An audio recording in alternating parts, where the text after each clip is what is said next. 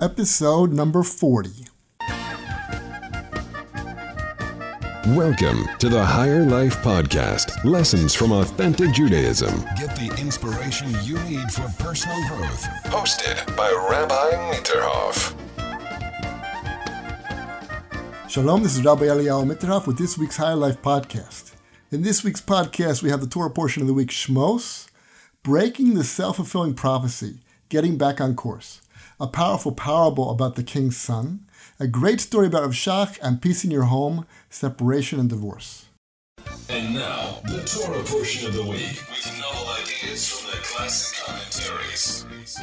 So in the Parsha, we have a verse that states like this: And Aaron spoke all the things that God had told Moses, and he performed the signs before the people, and the people believed.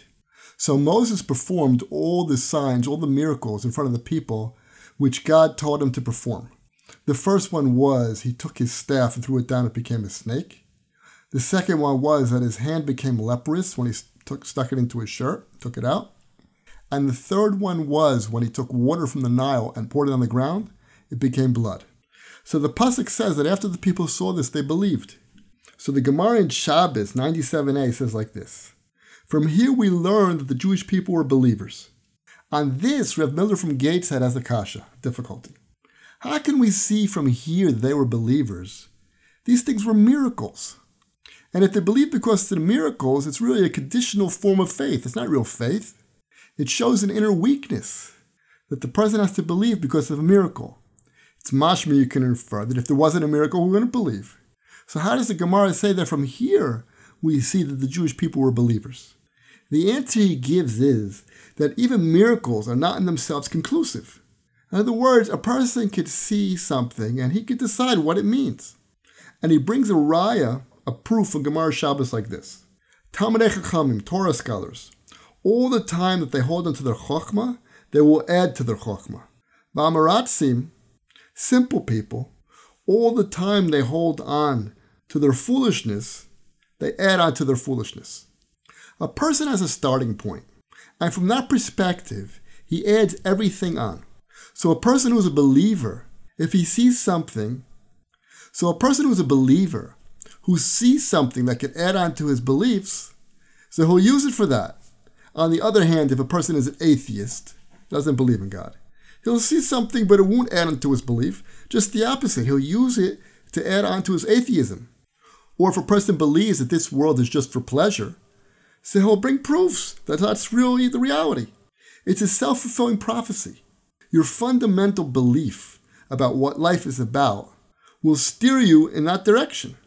If a person is religious, his religious views will grow. And if a person is less religious, he'll go in that direction. He brings the Chavos Levavos that says like this: How does a sage grow in his knowledge and understand God? Through his discernment, his mind is naturally attracted to those sciences and experiences that will illustrate and deepen his faith and his gratitude for all the kindness of God. In this way, his intellectual and spiritual development move on parallel lines. But the frivolous person turns all the powers of his mind to frivolous things, to the nonsense of the world and his position in it. And then his spiritual personality is quite neglected. This is quite a scary idea, because our decisions that we made long ago, that are the foundations of who we are really determining what direction we're heading in. The question is, how do we change course? But first, there are a couple of proofs that this is true. You have the famous story of Rabbi Akiva, who held that everything that God does is for the best. He was supposed to lodge in a certain town, and there was no room, so he had to sleep in the field. And he had a donkey and a rooster and a lamp with him. So he goes out into the field, and he says, whatever God does is for the best. What happened? The donkey got killed, the rooster got killed, and his lamp went out. But he still said, whatever God does is for the best. In the morning, he saw that there was gangs that came to the town and killed everybody. And he was safe because he had to sleep in the field. And his donkey didn't make any noise, his rooster didn't crow, and the light was out, so nobody saw him. So since he had a positive attitude, and that was his starting point, so everything that happened was positive. Somebody else would have been complaining every step of the way. Another famous story of Akiva is one time he was walking with the sages through a bustling Roman town. The sages started to cry, and he started to laugh. They were crying, they were saying, our temple's been destroyed, and the Romans are having a great time. And they asked him, why do you laugh? He said, if these idolaters have such a good life, how much more so are we going to be rewarded? So everything went according to his original positive premise, that life is good and God is good. And therefore he saw the good in everything. You have another proof from the Midrash that brings a story about a Roman princess who was speaking to Rabbi Yossi. And she said to him, my gods are greater than yours. Because when God revealed himself to Moshe at the burning bush, he merely hid his face.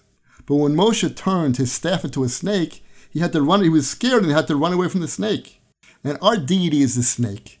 And Moshe was more scared of the snake than he was of God.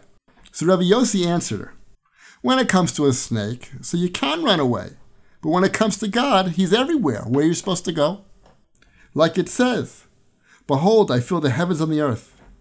From our God, there's no running away. But his point was that this Roman princess, from the Torah itself, was bringing a proof that her deity was greater. So two people could read the Torah. One could be inspired and come closer to God. And somebody else could become inspired to run after Avodah Zarah, idol worship. So now we can understand why the Gemara said, from here we see that the Jewish people were believers. Even though there was miracles there, but they interpreted them in a way that would bring them closer to God. Because they were already believers. That was their foundation. But somebody else could have wrote it off as magic, or who knows what. The question now is, what do we do in our generation? There's such a ruach, a spirit of non-belief, that's everywhere, that makes it very difficult for a person to be a real believer. How do we change our course? I want to quote Rav Hutner. He said like this, there is a vast difference between the nightmarish immodesty confronting us today and manifestations of immodesty that appeared in previous times. Today's immodesty does not constitute a simple stumbling or straying. On the contrary, it is nothing but a rebellion against the principles of faith, which are found in the essence of modesty, and an uprising against any sort of exalted view in life. In our generation, the idea of an exalted life, a holy life, a higher life, that's why I call it the Higher Life Podcast, a life that has meaning, with modesty and holiness and intelligence and good character, all this stuff seems to be out the window. People have forgotten about it. Rav Hutner explains that we can see this by the way that people dressed immodest. The fact that someone can walk around with no clothes on is surely a sign that he doesn't view himself as more than an animal. What happened to shame? Where's the embarrassment? There's tremendous chutzpah. Nobody's even embarrassed to sin. What's going on in the world? In 50 years, everything's changed. In 50 years, everything's changed. What they mention on television and the radio and the media, you wouldn't even think about 50 years ago. And no busha, no embarrassment. Everything's spoken freely, as if it's normal. And if this perspective has permeated the entire society, so how are we supposed to break out of it? Everything we see is going to bring a proof that it's true. It's self-perpetuating. It's a self-fulfilling prophecy. You see, it has no meaning. Life has no meaning. You can dress with any way you want. You can do whatever you want. You can live with whoever you want. You can marry anybody you want. And it just perpetuates itself. And everybody believes it and continues on and on. So how do we become believers? How do we become holy people? The answer is in the simanim themselves. The three simanim, the three signs that Moshe showed the Jewish people. So I'd like to bring the Malbim, who explains what was the deeper meaning of the simanim. The first miracle was with the snake. And the snake represents the lowest part of man, his desire for physical satisfaction. But Moshe showed the Jewish people, if you grab the snake by the tail, it becomes the staff of God. That's what happened. If you could just control yourself a little bit, that's why it's by the tail. He grabbed it by the tail, just a little bit. If a person can control himself a little bit, he can uplift himself to be a holy person. And if he lets go, if he throws the staff down to the ground, goes back to being a snake. So Moses was showing all the Jewish people for all the generations. If you want to become holy, you can. Don't give up. A person can take his animal nature, and lift himself up to be a holy person. That was the first miracle. The second miracle was that Moses stuck his hand into his shirt and it became a leper, which means it died, the flesh died. The Malbim explains that means laziness and inaction. Putting your hand in your shirt, not using your hands, is tantamount to death. In other words, don't think that life is a vacation. We're here to work, we're here to do. And if we don't do, it's like death. Every minute that passes by that we're not doing a mitzvah, not coming close to God, it's like death. So get moving. We have to wake ourselves up and do mitzvahs. And if not, it's like death. And the third miracle was that the Nile's water, when poured out, turned to blood. Which blood? That was the blood of the Jewish children that were being thrown into the water. And the miracle represents that there's judgment. Don't think the world is hefker, that no one's watching, and you can do whatever you want. There's consequences to what you do. And through these three things, we can, yes we can, start to live an exalted lifestyle, a higher life. A life where, yes, I can control myself. And yes, I must work every day. I must produce. And yes, there is din v'cheshbon. Things matter. Life matters. What I do has consequences.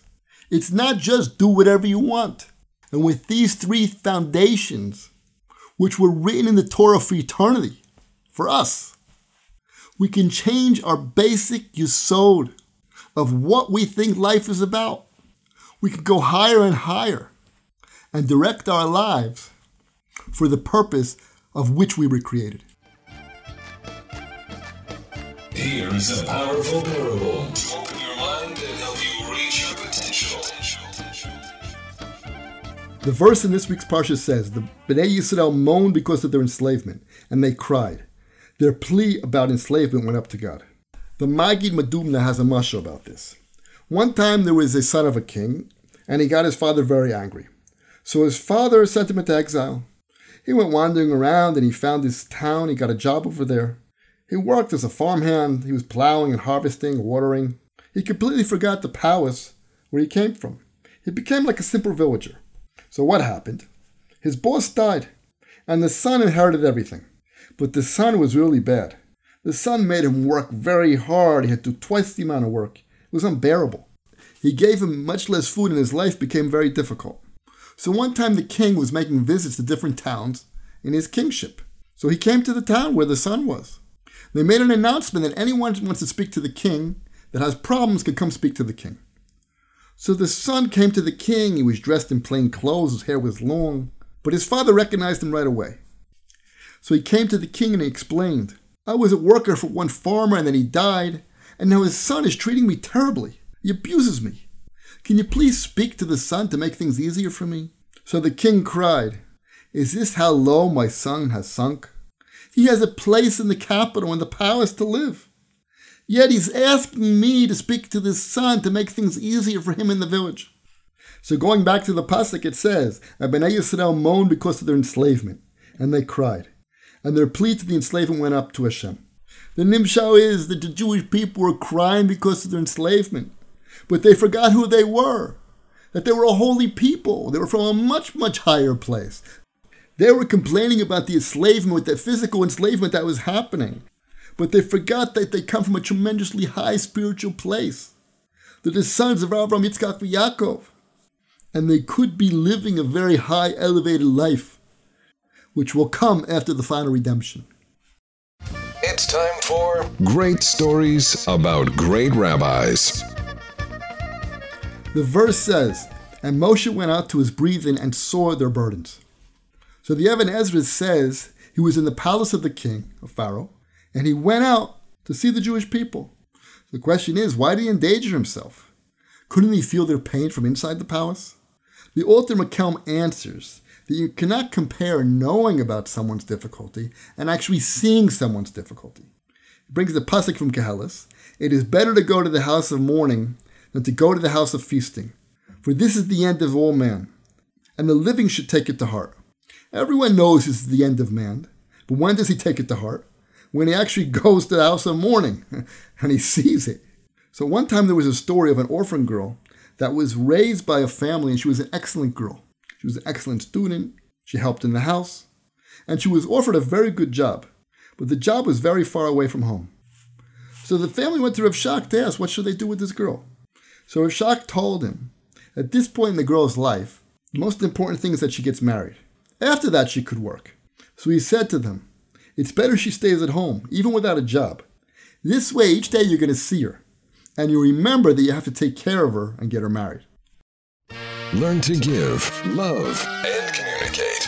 This is Peace in Your Home. Rav Nachman Diamond speaks about divorce and separation. The question is, do we say shalom bayis at any price? Peace at any price. In other words, should the couple get together no matter what? So he claims there's no difference between separation and divorce. Once the couple has separated and the man or the woman is out of the house, that's called a separation. Question is, should they get back together? He claims if that's happened already, getting back together is not so simple. He recommends that they should stay apart for at least 5 months. But it doesn't mean moving back in with your parents. He says that's like a summer camp. You have to make it like a real divorce. Because when you stay by your parents, you say, well, I'm free, peace and quiet. What's the problem? Divorce is great. He says, no. You have to rent yourself an apartment. You have to set up visitations for the children. The man has to support his wife financially. And they have to experience what it's really like to be divorced. If they've gotten to the point of separation, this is what they should do. Because most people are not prepared to do such a thing. But the people who did, there's a very high percentage that they got back together. So what usually happens? They say, okay, we've had enough. It's been a month. I want to go back. They said, no. You have to wait 5 months. Because if not, what happens? The old conflicts come back right away. It's only after 5 months that they realize how bad it is to be separated, how damaging it is to the children, and how horrible it is to being a single parent. Only at that point they'll be ready to cope with the difficulties between them. They'll realize that it's better to work it out, and therefore they'll be much more flexible. But he says, wait a second, the Torah does have in it a mitzvah of divorce. There is a certain point where a person should divorce his wife. So the first question is, what does the future hold? Are you really going to be happy with a second marriage? He says he gets dozens of phone calls saying, I was so much better off with my first marriage. It's only when people become mature enough and realize that good doesn't mean perfect, that they can have a happy marriage. The Gemara says it's enough that our wives raise our sons and save us from sins. The Gemara in Yevamos. In other words, the assault is you have to realize what you have, the good that you do have. And that should override any problems that you're having.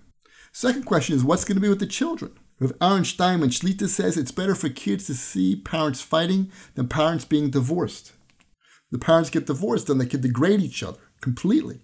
It's very damaging to the children. Divorce is a very serious thing, and it should only be done after one asks the advice of the rabbis. Okay, that's it for this week's podcast. I hope you enjoyed it. Please share it with your friends, and please give me a rating on iTunes if you can. Thank you for listening. Your voicemail could be featured on the Higher Life podcast. Just visit rabbimitterhoff.com to ask questions or leave comments.